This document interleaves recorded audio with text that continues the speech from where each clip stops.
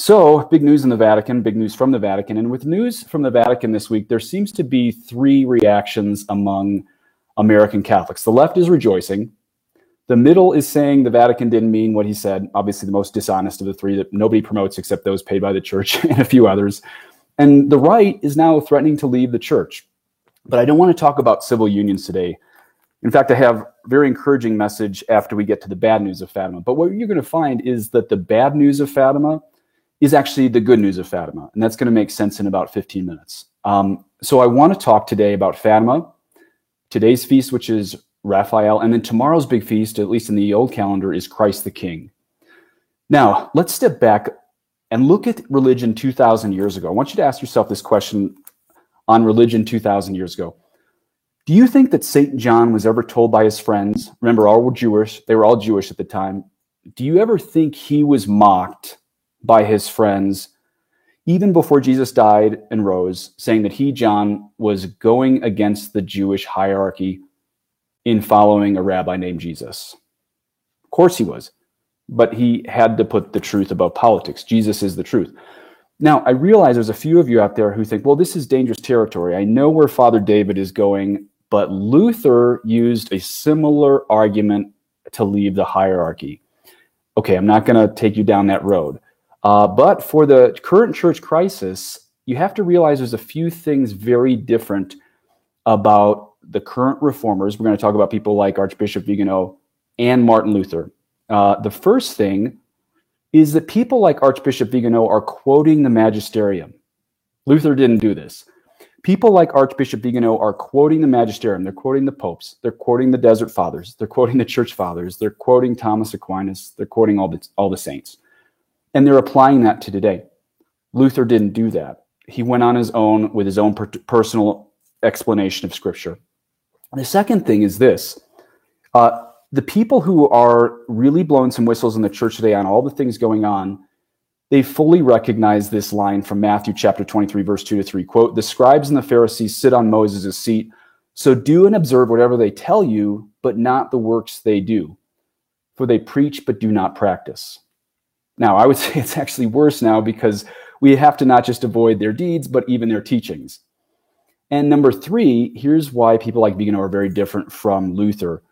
They're staying in the church, even though they're trying to get us out. As Vigano recently pointed out on these News of Civil Unions, quote, and he wrote this at 1 Peter 5, it's an amazing quote. Quote, "One does not have to be a theologian or a moral expert to know that such statements are totally heterodox and constitute a very serious cause of scandal for the faithful. But pay careful attention. These words simply constitute the umpteenth provocation by which the ultra-progressive part of the hierarchy wants to artfully provoke a schism, as it has already tried to do with the post-synodal exhortation Amoris Laetitia, the modification of doctrine on the death penalty, the Pan-Amazon Synod, and the filthy Pachamama, and the Abu Dhabi Declaration, which has now been reaffirmed and aggravated by the encyclical Fratelli Tutti." Did you hear that? Provoke a schism. Sorry, we're not leaving. We're staying in the church. You know, look at someone like Taylor Marshall. People say he's in schism. You know, you people who say that, you should fear for your soul. Not because Taylor Marshall's so important, but because you can't be schismatic for holding to the articulated faith and morals of the Catholic Church. You can't be schismatic for holding to the articulated faith and morals of the Catholic Church, especially someone like Archbishop Vigano or Dr. Taylor Marshall, who's just applying those same principles to a certain time in church history, namely now. Now remember, go back 2,000 years ago, St. John was probably told by his other Jewish friends, even before Jesus died and rose, that John was standing against the Jewish hierarchy for following the rabbi named Jesus. But he had to put the truth before politics. He had to put the truth first.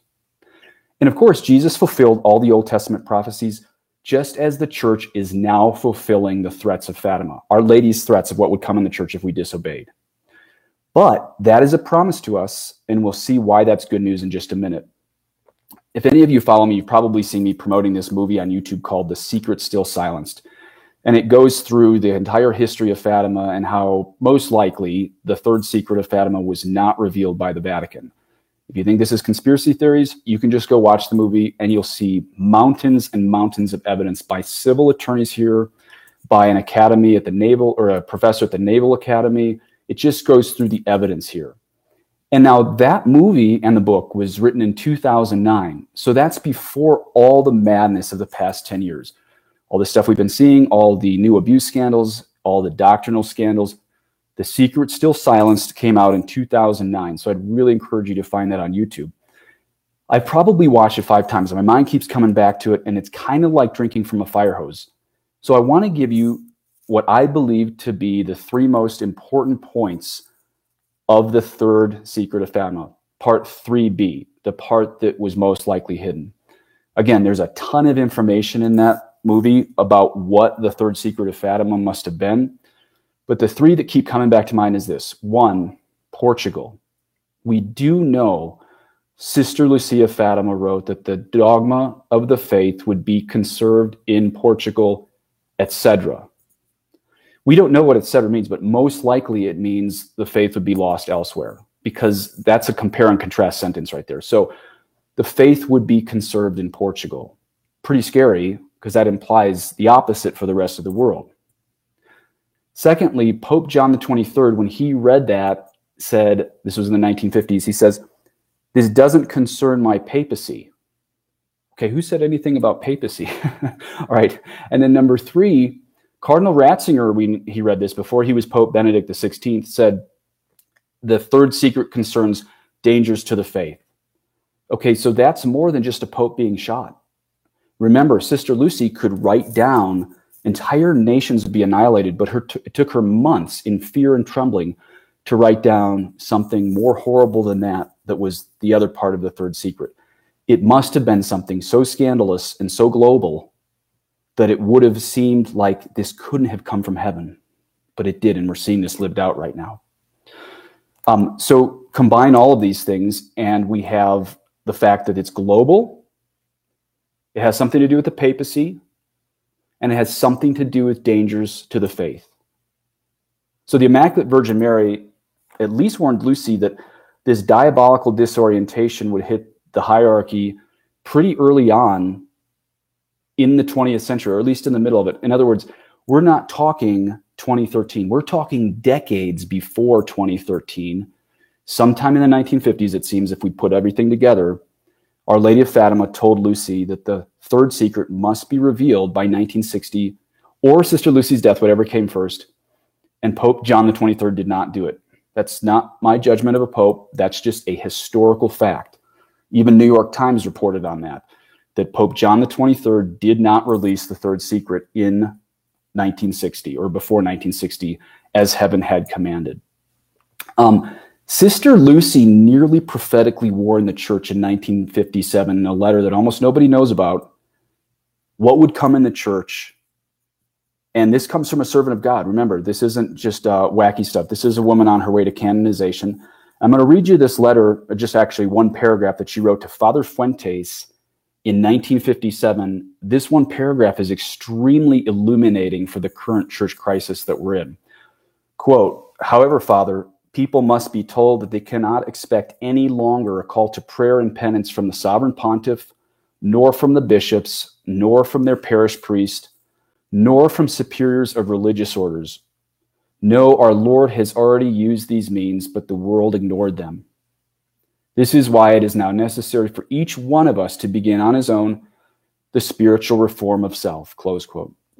So essentially, heaven warned us that we must keep the Catholic faith without blaming our sins on the hierarchy. And notice, this took place in 1957. This wasn't 2013. People who are panicking about the civil unions and stuff need to realize this stuff took place in the 1950s when we received this warning that the third secret of Fatima would include something global, something about numerous popes, probably, and something that would be excluding Portugal, which I haven't put together because we've seen crazy things happen even in the chapel in Fatima. But I want everyone out there to hear this. I'm telling you to stay Catholic, and I'm telling you to obey your pastors and bishops in any areas of their competence. But you can never be called schismatic for holding to the articulated faith and morals of the Catholic Church as she has always taught. The last video I made, I linked Fatima to lockdown. At least I mentally linked Fatima to lockdown. And I talked about how in the city of Denver, you can't have more than 5 people in one house except immediate family. Now today, Colorado just joined in, the entire state of Colorado where I am, and said you can't have more than 10 people in one place. I think I did a pretty good job in the last one of linking lockdown to totalitarianism, to the fact Russia wasn't consecrated, to the fact that Mary said the errors of Russia would spread if Russia wasn't consecrated.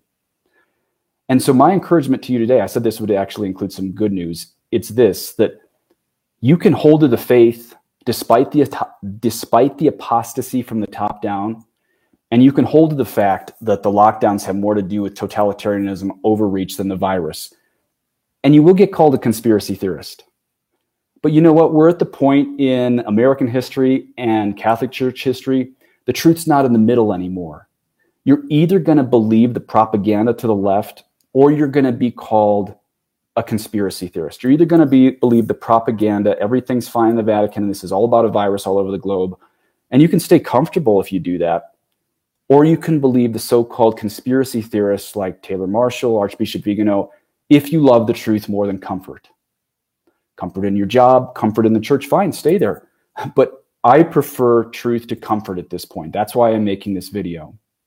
I'm reading a book right now called Live Not by Lies by Rob Dreher. Now, granted, he's a never Trumper. He's an ex-Catholic. I know people have some problems with him, but this is the most important book I've read all year.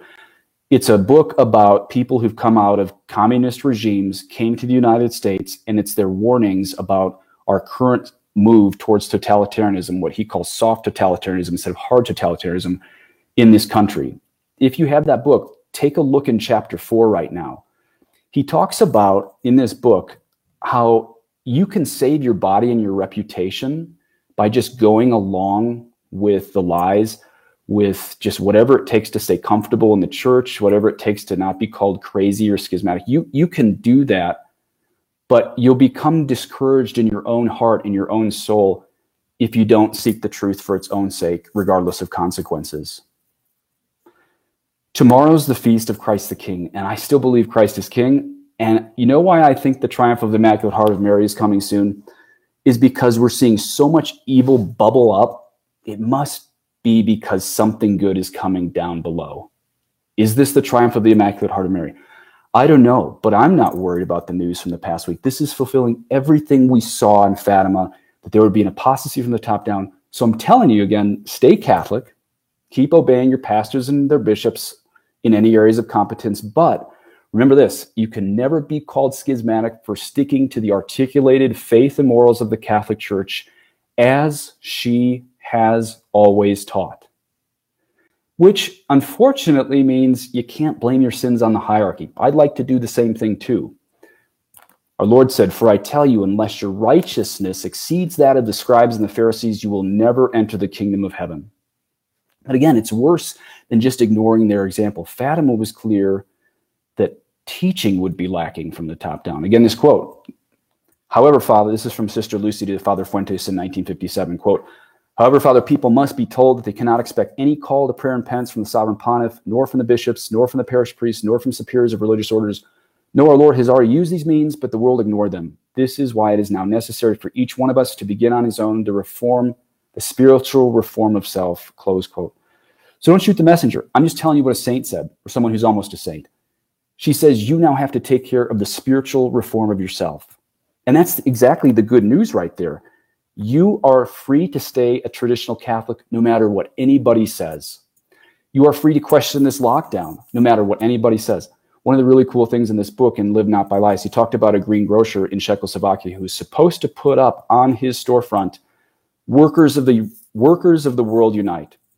And he said if just one greengrocer in Czechoslovakia in the 1950s didn't do that, yes, he would be persecuted, but he would avoid the discouragement that would come in his heart for avoiding the truth and going with the crowd. And that's exactly, again, the good news right there. You are free to hold to the truth entirely. Stay Catholic, Viva Cristo Rey. And last thing, if you like my YouTube channel and podcasts, you can find all these at Padre Peregrino. Just search Padre Peregrino on whatever app you use. Please subscribe and say an Our Father for me. All of this is always free. God bless you.